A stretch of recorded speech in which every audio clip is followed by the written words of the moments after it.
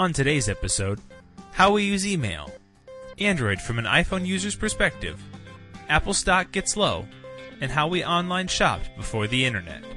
It's episode 16 of Magnificent. As always, I'm Ian Fuchs, and I'm joined by our two lead panelists, MacTrash.com senior editor Chris Houck, and the semi-professional pie maker / semi-professional pie eater, J. Glenn Kunzler. No distinction between the two. If you're a maker of pies, you must be an eater of pies. I think I may have your eater status slightly underestimated, though. You may be edging towards full-on professional. I may very well. I'd have to get paid to be a professional, I think. How could we make that happen? That's a really good question. You could put an ad on Craigslist. We'll eat pie for money. I'm a professional pie eater. No, not that kind of pie. What are you talking about? I was talking. Oh, Glenn doesn't eat math. That's what he meant to say. He doesn't eat his math homework. Of course, that's what I meant. Yes. Blueberry, apple, cherry, strawberry, rhubarb, whatever. All the pies. Us, 40 seconds to go down a wormhole. Not bad. Yeah. So, actually, Glenn, you made something that wasn't pie today that looked fantastic. Fun cheese. Fun cheese. Oh, that wasn't me. That was the Mexican restaurant I went to. Oh, you were just consuming. You were just taking credit for it. Got it. It was very nice. Chris informed me before the show that queso fundido was fun cheese, and that fundido was just Spanish for fun. Yes. So, fun cheese. It's a very basic translation. There may be, a few minor adjustments you have to make, but right. So I have no idea why the dogs are barking, but they barked a lot. They're dogs. Because they're dogs. Well, when they all go off at the same time, I usually believe intruder is here or someone is delivering Girl Scout cookies, and it was neither of those things. So that sometimes makes me bark also. Girl Scout cookies? Oh yeah. If it's not Girl Scout cookies / other food item, or someone at the door with something important, or someone breaking into the house, it was not of my interest. All right. Where were we?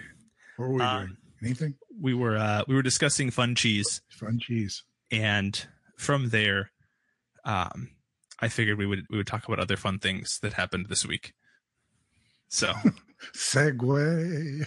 That was fantastic, and actually, because I know the fun cheese made Glenn dance in a poppy field with excitement because it was fun cheese, I thought I would just share another thing that also had Glenn dancing, possibly naked in a poppy field. Possibly. You underestimate. Now I have to drink a lot more tonight. Get rid of that mental picture. So, starting on September 1st, but announced, I think over the weekend or very late last week, Amazon officially announced that they will no longer allow Flash-based web ads anywhere on their site. And the coffin begins to fill. The nails are going in. Flash is out of there. Absolutely. So I think that's that's a very telling sign when Amazon comes in and says, hey, we're done with Flash, and we're one of the big internet things, one of the large companies of the interwebs, if you will. Big internet thing. Yeah. Yeah, they're only about 10 years too late, but it's a start. The fact that it's happening at all is a win, in my opinion. Mm-hmm. So. Agreed. Really a wonderful thing. Wonderful.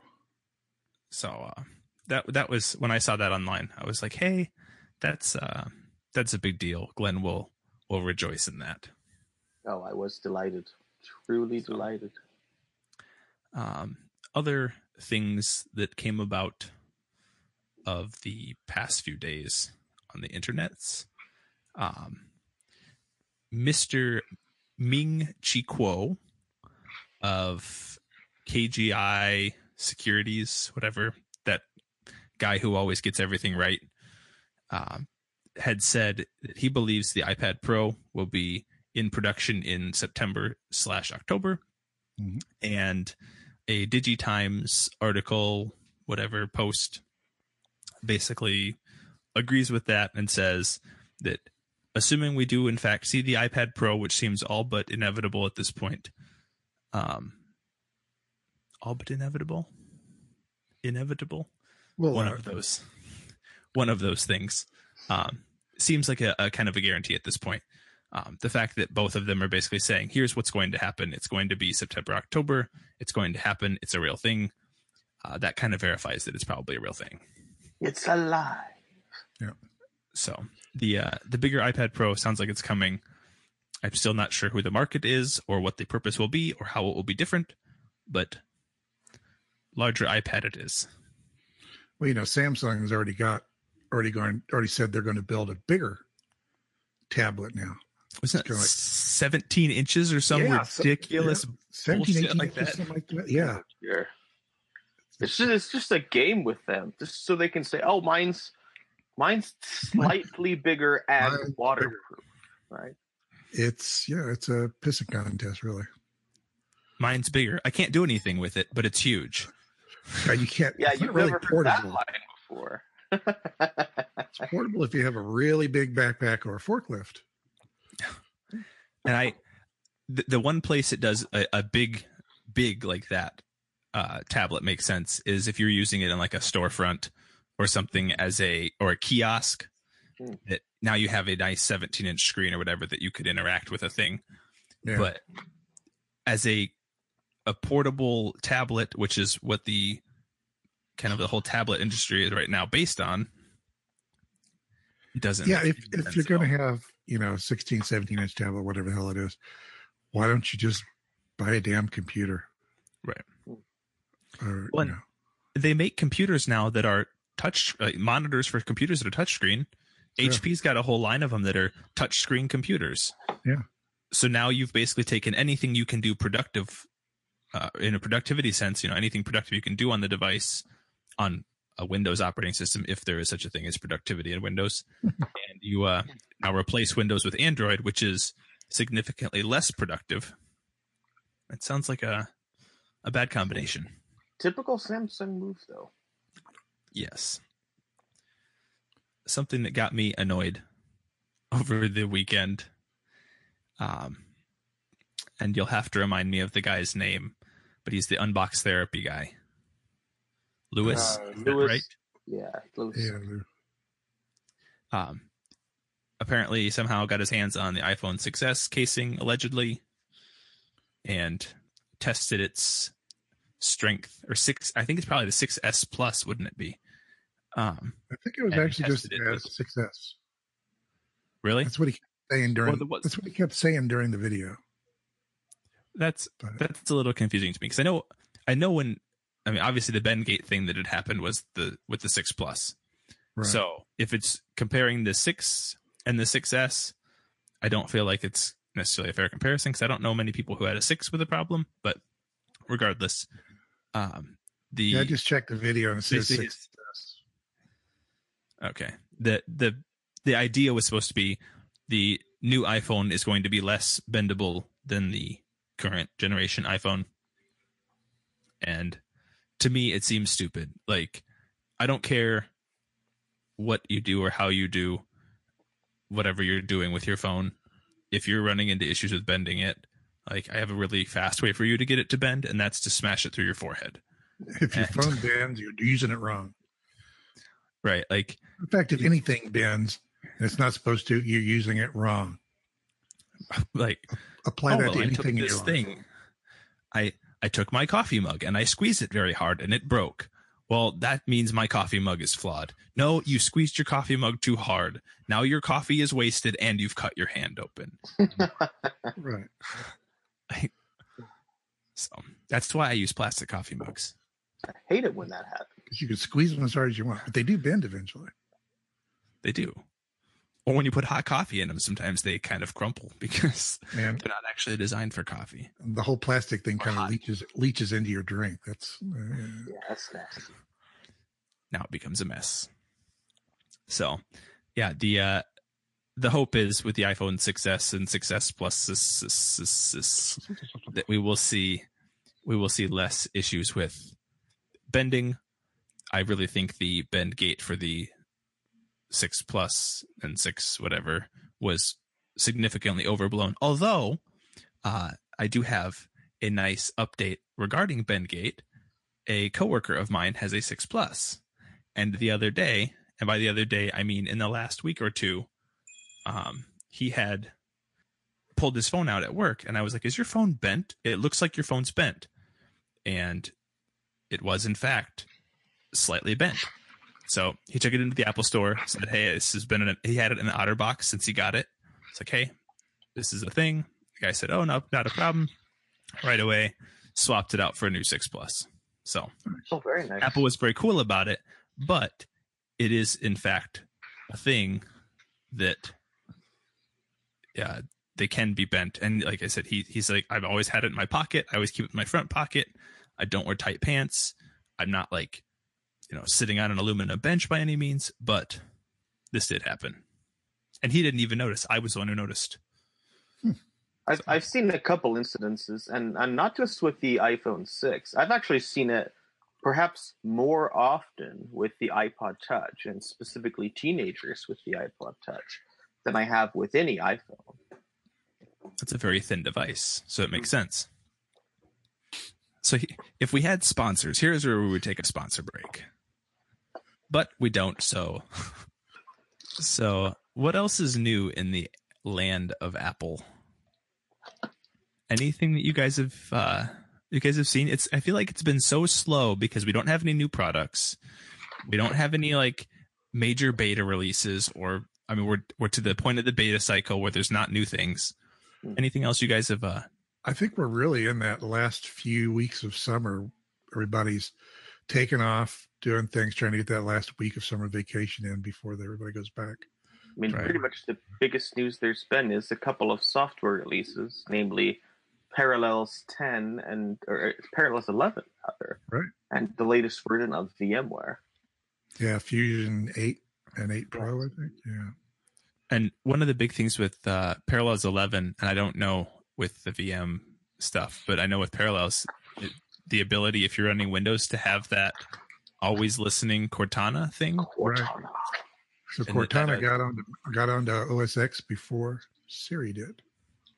I've not used Cortana on any device, so I'm not sure how good or bad it is. Well, I take that back. I used it on Master Chief once, but I used it on a Windows phone. I've got a Windows phone laying around here somewhere, and updated to the latest version of the OS, and it was good. Yeah. It's responsive, probably at least as responsive as Siri. Yeah. Nice. I have yet to try it on the computer yet. I'll probably do that this weekend. So how does, and I don't know what you guys' experience is, but how does Cortana or Siri compare to Google Now and the always listening Google device? If you guys have had any experience with that. Can't say that I have. Yeah, I've only played with OK Google a little bit. And I've been playing with this Nexus 6 the last few days. And one thing I kind of like about it is that I can literally just say, "Okay, Google." And if the phone is unlocked or on, which it's not right now, but like literally at almost any time, I can say, "Okay, Google." And right away it's like, "Brink, I'm listening."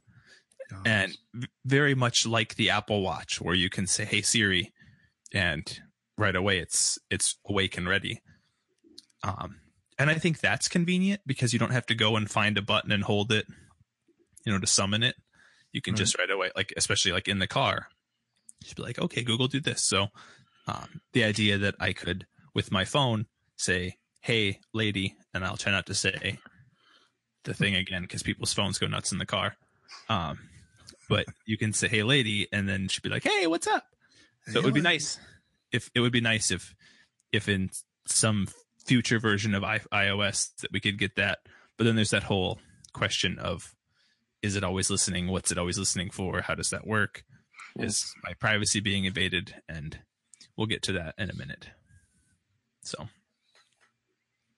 I just wondered if you guys had any experience with the comparison there. Yeah. Well, I'm excited to try. I haven't got Parallels 11 up and running yet, but I am excited to see what Cortana can do for the desktop experience. I think I know. I shouldn't say I think. I know for me, with how frequently I use Spotlight on my Mac, and I know there's a lot of people who don't use Spotlight and don't even know what it is or how it works, or the fact that they can not only click the magnifying glass, but they can also do Command Space and whatever. Total life hack if you're a Mac user and you're not doing that. Command Space, type in the app you need or the thing you want to search for.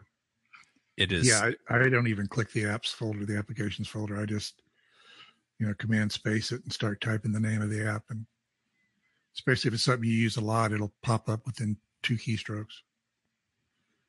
Yeah, it's life-changing. My computer might be having a mini heart attack. All of a sudden, my audio in my ear got fuzzy. So either that or you're having a small stroke. One of those. Either my computer or me are having a possible medical emergency right now. It could be a ratings bonanza. We could get all sorts of listeners. Way to take one for the team. Man has stroke. Man has stroke on podcast. Somehow still edits podcast and gets it out on time. See, I always thought I was going to be the one that had a stroke whilst talking about technology. Because I always feel like I'm about to. You usually look like you're so about worked to. Up about it. I want to talk about something that when I bring up this topic, it might actually cause a stroke for some people. But I want to talk about Android for a minute. And namely how Android it's only for a minute. Don't go far. Use that skip thing if you don't want to hear it. Go to the restroom.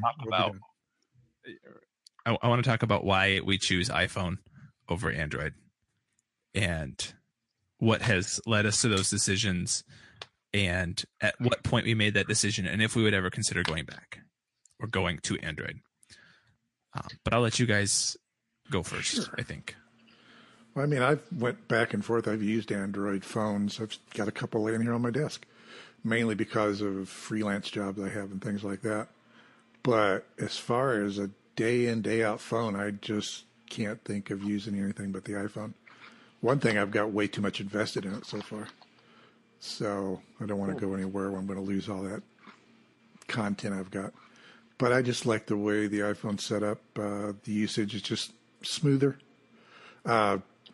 My brother-in-law had an iPhone 6, and he actually ran over it with his car, and while he was waiting for it to be replaced, he was actually forced to use his son's Android.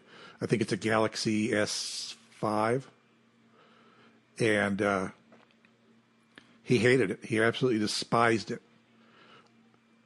My sister-in-law says all he ever did was just, every time he had to make a phone call, I hate this effing phone. What about it did he dislike so much? The interface, the way everything worked. He just, the overall general experience, he just hated it. Indeed. I've definitely used phones of every platform conceivable under the sun, from the early BlackBerry platforms to the supposedly newer revamped BlackBerry platforms to Windows Phone 7, Windows Phone 8, to whatever they're calling it these days. Right. I always come back to the iPhone mostly because of simplicity. And mostly because the App Store has such a wide array of pretty thoroughly tested apps. Right. And I would add the really only guaranteed safe app marketplace currently available on the consumer market, which is one of the big selling points, I think. Mm-hmm. It's the only place you're secure in getting and testing a mobile app. Tell us about your opinion of Android versus iPhone, Ian. Yeah, when I initially got my first smartphone, it was an iPhone 3G. Mm-hmm. And it was on AT&T, and I loved it. Everything about it. Granted, like, now that I look back on the iPhone 3G, I'm like, wow, what archaic technology we were using then. What kind of monster were we with this 3 megapixel camera and whatever, like skeuomorphic apps and whatever. But when my wife and I, she was my fiance at the time, moved out of the Kansas City area, we no longer had AT&T coverage. We switched to Verizon. It was pre-Verizon having the iPhone. So we got Motorola Droids, and they were horrible to the extent that we actually bought Blackberries for a better experience.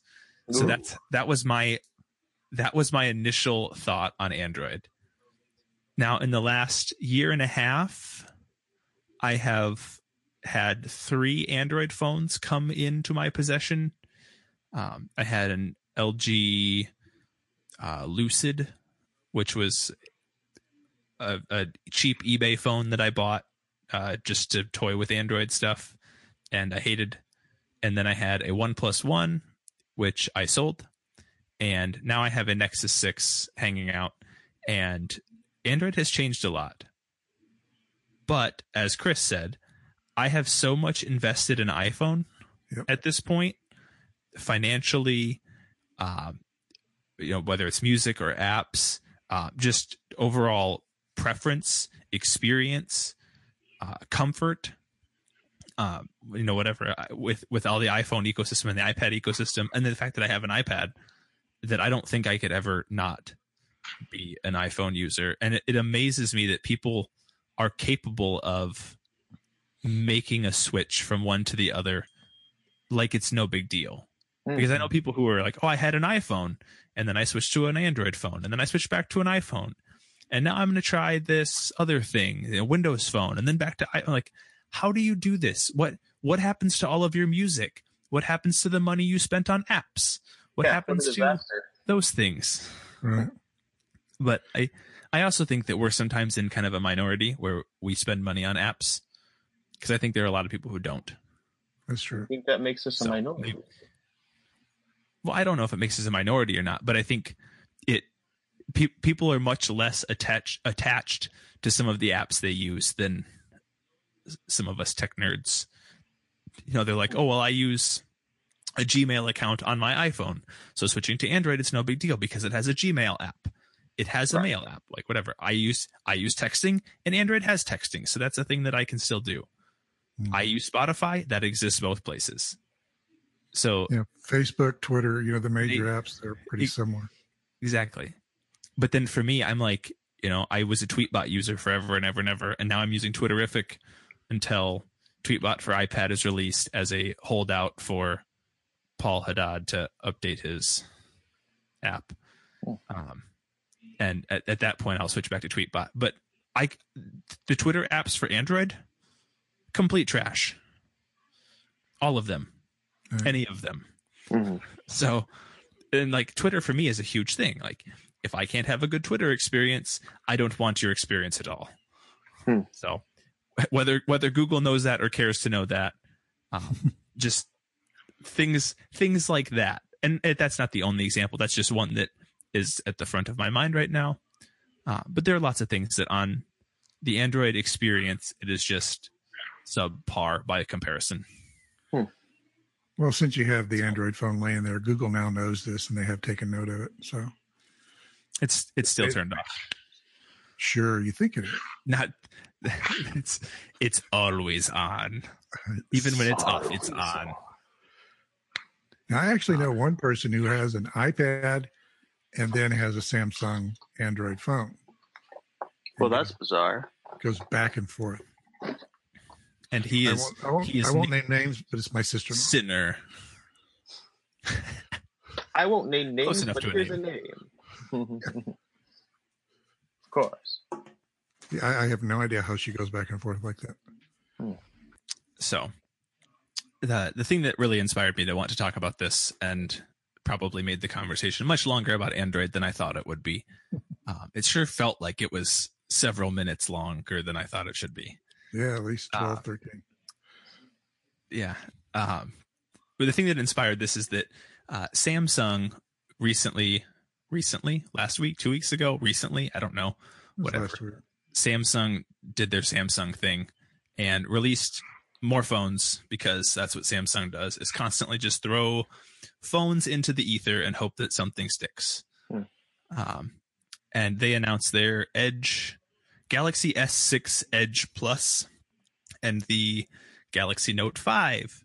And along with those came the option for a 1-month trial of the Samsung Galaxy devices for the low cost of $1, as long as it comes off of a credit card with your name on it. And then obviously if you don't return it within that 30 days, that 1 month, they can bill you for it to that credit card. But the idea that for $1 you can try out a Galaxy whatever, and their idea is, oh well, this is a deal only for iPhone users. You have to go to this page on your iPhone. So it really is just we want you to switch from iPhone to Android and to get a Samsung phone. And so I was like, really? I don't think there's an understanding of how difficult it is to make that switch. And then maybe I was wrong. So I thought I would source you guys and see what you also think. Clearly, it's not just me who believes that the idea of switching is far more complicated than just walk into your cell phone store and tell them you want a different phone. Because there's lots of other things that go into that. Yeah, I was definitely not tempted at all. Well, and Chris, you I think you pulled up some possibly accurate, possibly not accurate, but from what you heard. Find out. This is some information from a company that wants me to publish part of their study this week later. So I'm still trying to find out if it's accurate or not. They claim that during the launch period, which launch period they term as 7 days before and 3 days after the actual release, so pre-sales, things like that. The sales for the Edge Plus were around 5,000 units and 10,000 units for the Note 5. And they had some figures to compare that to the opening weekend for the iPhone 6 to 6 Plus, which I'm trying to remember the actual figures, but they claimed 10 million were sold during that opening weekend. Oh dear! Wow. So a little bit of difference in the amount of units moved. Again, like I said, I haven't checked for accuracy yet, but it's an interesting contrast. Indeed. I assume they have information to back it up. One thing to note about that is you're looking at the S6 Edge Plus and the Note 5, which are both their monster-sized screen phones. Right. Whereas you're comparing, they definitely aren't targeting for a wide variety. Right. So when you're comparing that to the iPhone. Go ahead. Sorry.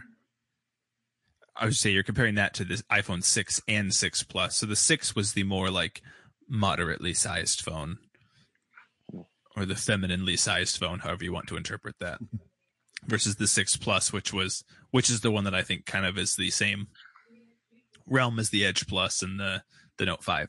So you are a slightly different target group, but at the same time, the idea is the same. You're talking 15,000 phones in combination out of Samsung, give or take, versus multiples of millions of phones from Apple. Like, you can't compare those numbers and say it's a success.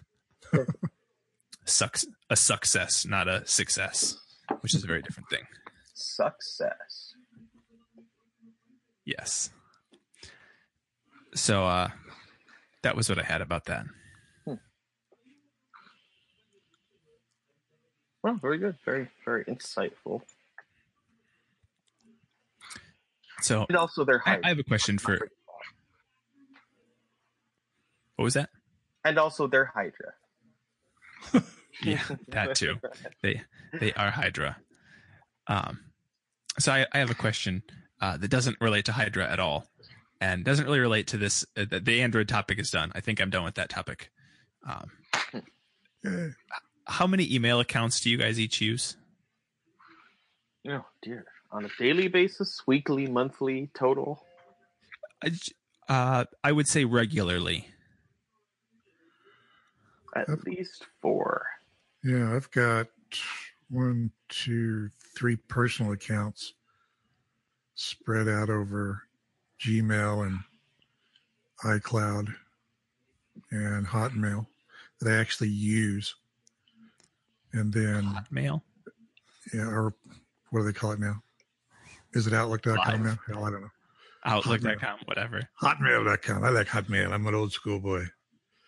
But when it's hot. Yes. I can remember when it was unusual because that was a free email account. Oh my God, they're not charging you for it. But then, I mean, with the MacTrust accounts, I have probably 4 or 5 MacTrust accounts I monitor on a daily basis. So my email client has 8 or 9 different accounts tied to it. Sure. So, Glenn, what about you? I have, let's see, at least 2 for work that I monitor consistently. I've got a couple of personal accounts. I've got some from various side projects. Probably 8 or 9 that I have to check at least on a daily or weekly basis. So many's of accounts. Multiples. Numerous. So I tend to condense them as much as possible, though. So most of them I access through one main account, and they become effectively aliases.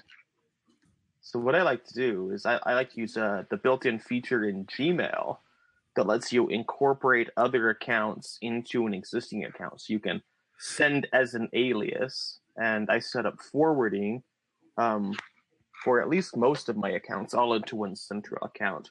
The exception is my work accounts. I don't like to have them forward because I like to keep the work stuff separate. Right. So really what I'm hearing is that you and Hillary Clinton are doing the same thing, or did the same thing, where you take multiple accounts, you filter them into one place, and then depending on how you want to reply, you reply based on that. Well, yes, except I still use the host server. It's not in the bathroom like hers were. Not the ones I talk about in public. So the reason I wanted to bring this up is I was actually watching like Meet the Press or something over the weekend, and they had somebody who was not clearly not a tech person, and they were like, I don't understand. What is the problem? Why can't she just have 2 email accounts on her device? And then I was like, the problem isn't that it's... What the hell? Who was she? It's Hillary. It was Siri. I don't know where she came from, though. Hillary's listening to you. Yeah. She's not. You're on the list, man. I guess. No, so it was one of those things where it was like, it's not just that she has 2 accounts. She has 5 accounts. Oh my God, could anything else come up right now? Hello. Before I was rudely interrupted by that phone call. Just kidding, darling. I love you. It wasn't the issue of having 2 email accounts. It's the issue of having tens of email accounts, and the idea that we somehow have gotten into this position where we have all these different accounts for all these different things, and they're all different somehow.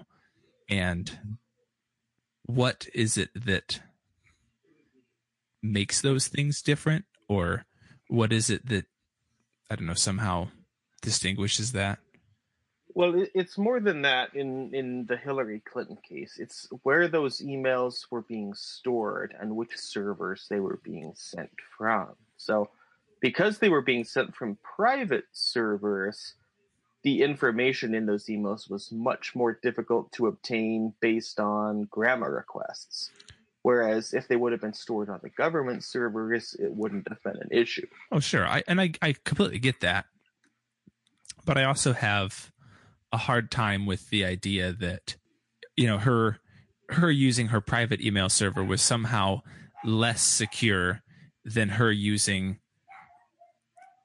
Gmail, because she very well could have done that and said, well, this is how I'm going to handle this. Right. And so somewhere in there's a a line to be drawn and say, I understand why it was done this way. And I'm not saying she was right or wrong to do it the way she did it. I'm not trying to make any case for or against that. I'm simply saying I get why. Oh, yes. Yeah, for sure. So, yeah, I think most reasonable people can agree that it's not because she was intentionally hiding anything. It's just kind of how the world works when you're using multiple different email accounts. Right. So, I don't know.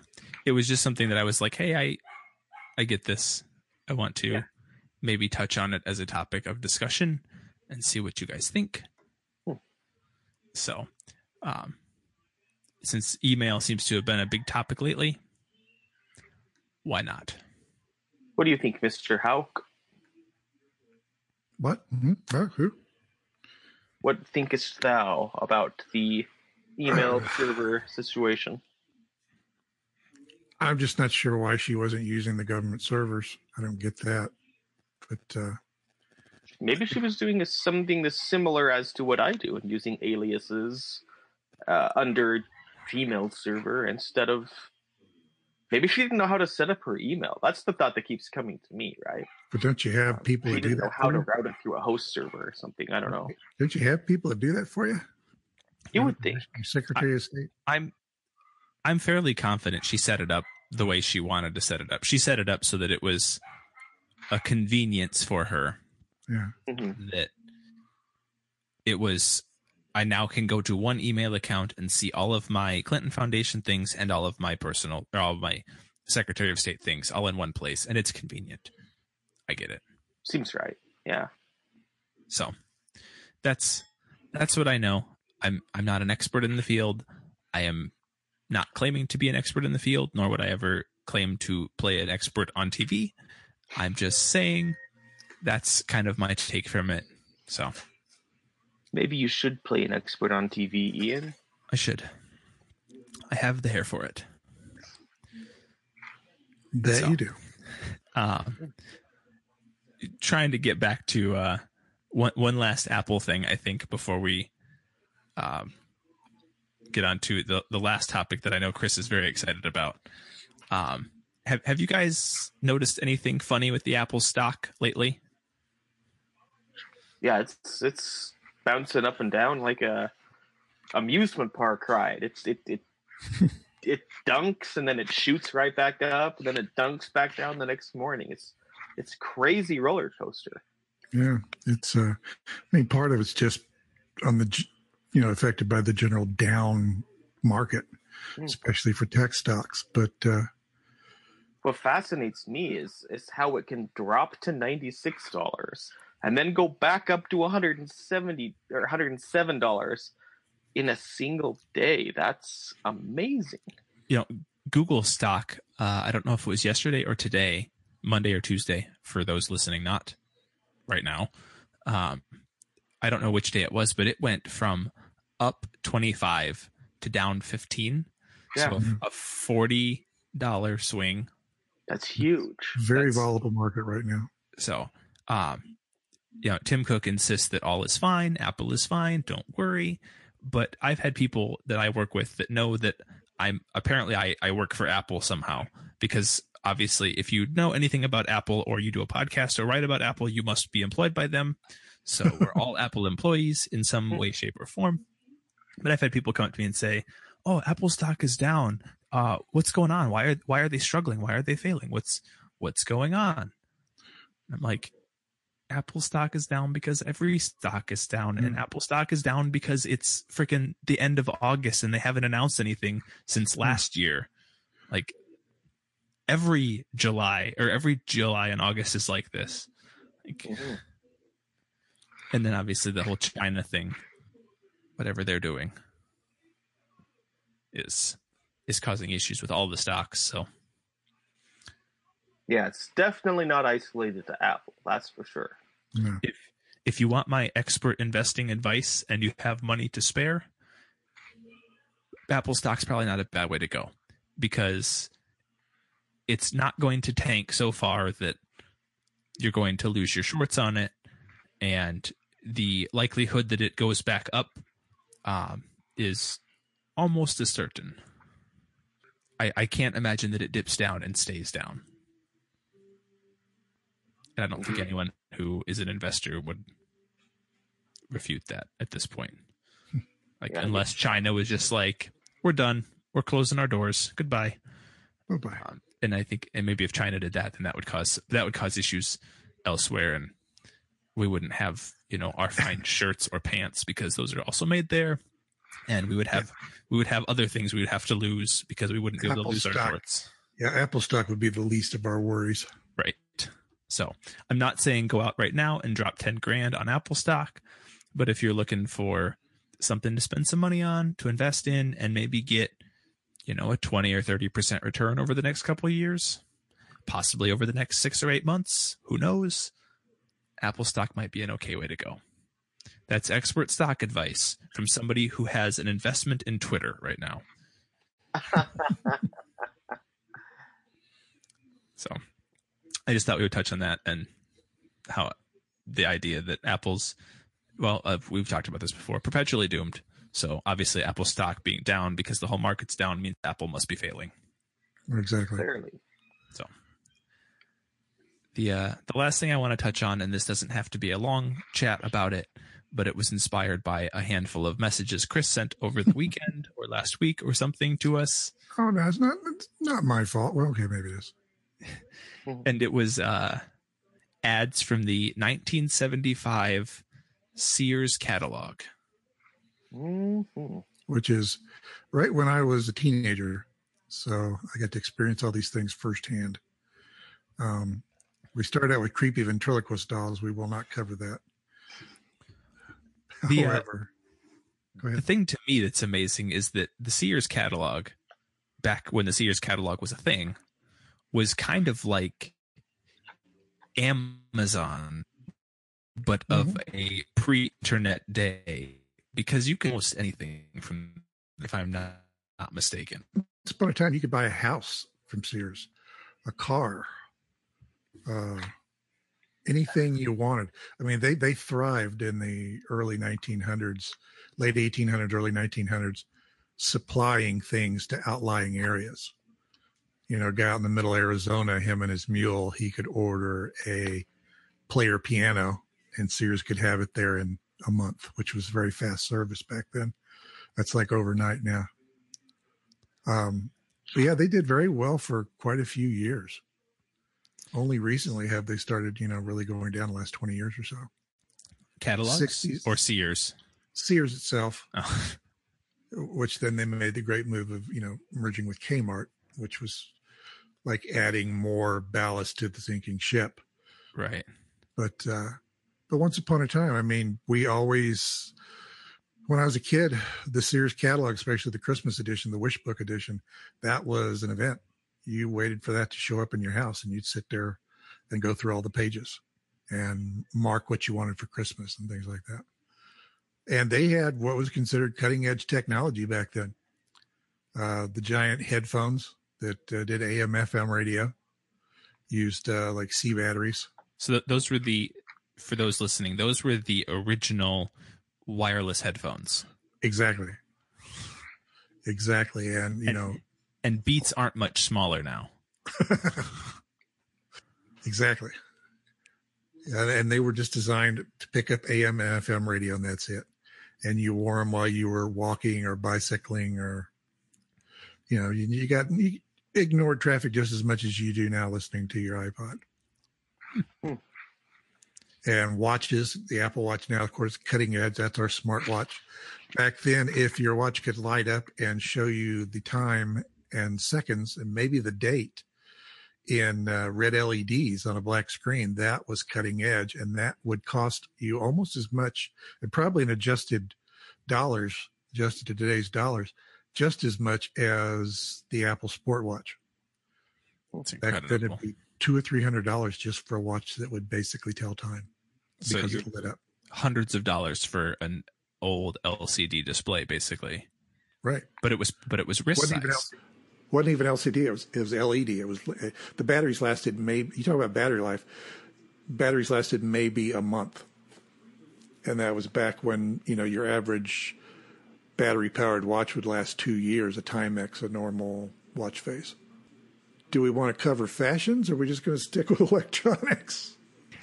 The fashion thing, obviously, you had a lot of fun with that, and so I'm not gonna tell you no if you want to talk about some of your favorite styles. I don't know if you recall the photo I sent you with all the high-waisted pants and the multicolored silk shirts and the interesting hats that were sitting on very large afros and very large.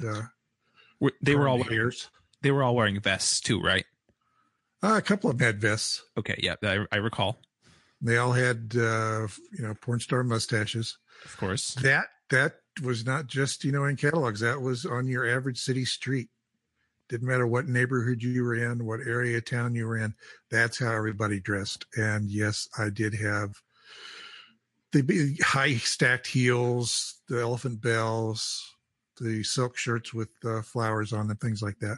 I have some school pictures I destroyed so no one would ever see. Luckily, there was no internet back then, no digital cameras. So there are very few photos floating around of anything like that. We have to go to the archives for the catalogs to be able to view time as it was 40 years ago. Now, you did, just before we started recording this, unearth a online store that appears to be the 1975 Sears catalog clothing section. From what I gathered, original vintage clothing items, and most of it, they're proud to say, has not been worn. Wow. If anybody wants to check that, we'll include it in the show notes, but it's dressthatman.com. And the design of the website is definitely one that you would have seen if there had been an internet in 1975. It's what this site would have looked like. I'm surprised we don't have the dancing animated graphics on there. On there. But we will include that. I'll put that in the show notes right now. But perfect. Yeah, so you can see, you can visit yesteryear, or you just search for 1975 Sears catalog on your friendly Google, and it will share amazing things with you. So on the technology side from 1975, that was 40 years ago, give or take a week or two. Where do you guys think we'll be in 40 years? What big monstrosity will we be putting on our ears then? Or what will we be wearing on our wrist in 40 years? Or will we even be here in 40 years? Are we going to blow ourselves up long before then? I mean, Donald Trump is running for president right now. Assuming we're still around, it's probably all just going to be brain implants, neural net interfaces. Just going to be heads in jars. And it happens, which is going to make things really inconvenient because we'll have to put effort into not sharing. It's true. I certainly don't want to hear what everyone has to think all the time. Although, hey, that's Twitter, right? We're already there. Exactly. You'll be able to know it instantly when someone's offended. They won't have to type it in. That's right. I don't know. It's amazing to think, I feel like technology 40 years ago to now, how much has changed and how much has changed very fast. Right. And if we keep accelerating at this technological reinvention pace that we're at right now, the things that seemed like drastic changes from 40 years ago to now, we might make changes of equal caliber in 5 years. So it's just nuts to me to think like in 40 years, we might have, like you said, brain implants or something that like the movie Her, where the little thing sits in the ear and it's a computer and that's the whole thing. And it interfaces to a huge network and, or a contact lens that presents us whatever information we're looking for, so things like that in technology that we're getting to a scary place in the world and time. I always enjoy seeing what the movies from like the early 90s thought now would be like. I watched Time Cop over the weekend, set in 1994, and then it was set 10 years into the future, 2004. with our giant tank-like self-driving cars that we all have now in our driveways. Of course. And, our holographic wristwatches. And it was, it's just funny to see how they try to project forward what we thought the future was going to be versus what the future is. And why aren't there, I don't feel like there are movies now that predict like what the future is going to be like in 20 or 50 years, short of a wasteland of destroyedness. Right. And I feel like every movie right now is like, in the future, we will destroy ourselves. We will blow ourselves up and few will survive. The few who do survive will find safety in outer space or whatever it is. So if movies are an indicator of what happens in the future, at least in some small part, we're screwed. Let's enjoy our time while we have it. Yeah, that's pretty reasonable to assume that we're doomed anyway. Well, life is an infinite path towards death, right? Nobody gets out alive. Potential. Yeah. Interesting statistic, just real quick for you guys. 100% of people who consume water will die. I hope you start a both petition signed to the ban petition to ban dihydrogen monoxide. Oh, I love that episode. People will sign any petition if you make it. Yep. For the children. So prolonged exposure could lead to death. Yes. You try to breathe that shit in, you're dead. So that's all I had about the Sears catalog. That's all I have about water and my random statistic that wasn't actually a statistic, but it sounds good when you tell somebody. You're like, and this here's another good one. 100% of serial killers have drank water. Yes, that shit. It's got to be banned. I'm sorry. Yeah, it's dangerous. The one other topic I wanted to talk about, I think we've run out of time on, and so we'll postpone it till another week. So real quick, let's run through our somethings of the week. I'll volunteer. Yeah, because I can smell the pork roast coming through the house, and it's so delicious smelling. Just got it in the mail this weekend. It's called the PuzzLook Plus. It's a camera case for the iPhone 6 Plus, and it snaps on the back, and it has sliding lenses. You can slide around like the old sliding number puzzles. So it has fisheye, macro, zoom. Has a special attachment to the zoom. I haven't had a chance to play with it too much, but from what I've seen of it, it's not a case you'd want to have on your phone all the time. But if you're setting out to take some photos, it's a great little attachment. It looks like it's going to be a great little accessory. We'll be reviewing that very shortly. I'll be trying that out this week and probably writing something up at the end of the week about it. It's a really cool little company out of Canada. I've talked with their head guy a couple of times on Skype. He's really excited about it. That's why he wanted me to check it out. So it's at, I've got the link in the show notes. It's at puzzlook.com, PUZLOOK.com. So yeah, check it out if you get a chance. It looks like it's going to be a good little company to try to support. Cool. Indeed. Mr. Glenja with a game. My something of the week is a pretty fantastic Mac game that just happens to be on sale for a pretty fantastic price. Hitman Absolution Elite Edition. So you can play an assassin without actually killing anybody. That's important. Right now it's about 60% off. It's $10 through the Mac App Store. So it's a pretty great strategy shooter. Very nice. $10, not a bad way to do it. No actual people are harmed in the playing of that game. Can't really go wrong there. Other than maybe the person playing the game, depending on your aggression levels with gaming. My something of the week is the microphone I'm using right now, which I just posted a review for this past week. It is the iRig Mic Studio. It's a fantastic little USB mic. It is super small, fits in your pocket. I think it sounds very, very good. I'm not sure how I feel about it compared to my other microphone, but I really like it, and it's super convenient, and it's only $170, which when you consider the spectrum of microphones and good quality sound, and for aspiring podcasters or musicians or voiceover talents or whatever, you can use it on almost any device. It does. Right? Yeah, it works. It works on iPhone. It works on iPad. It works on Mac. It works on Windows. It works on Android. Any device that supports a external USB based microphone, and it comes with all the different adapters for whether it's USB or Lightning or micro USB. They do have a 30-pin option even for old iPads and iPhones. Right. You have to order that separate, but they do offer it.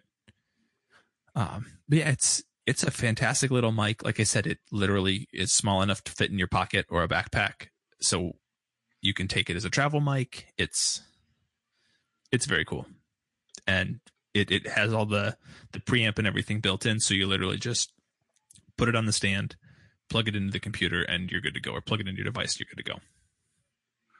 Delightful.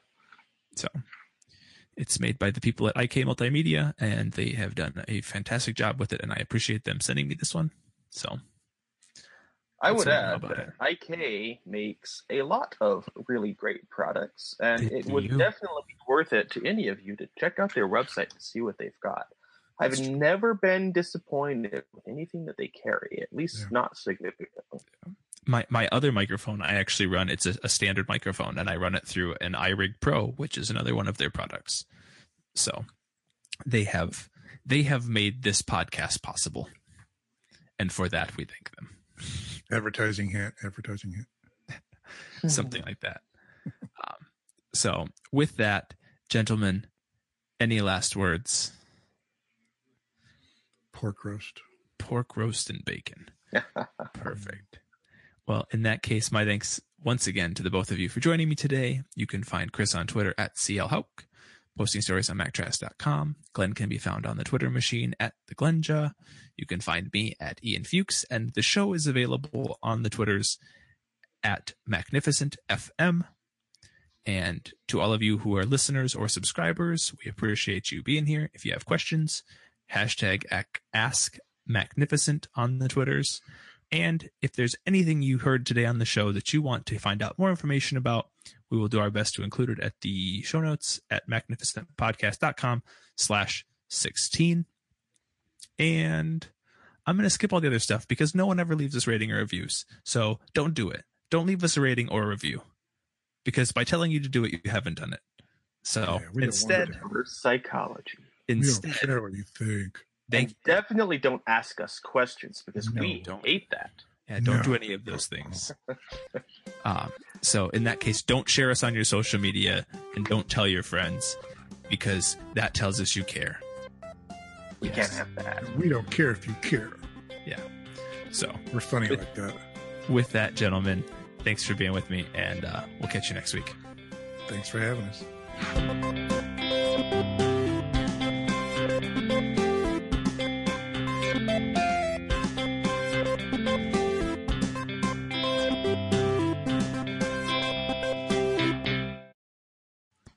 $6 million dong. So we have the technology. We can make it bigger, longer, but not faster. Never faster. Oh, you're terrible.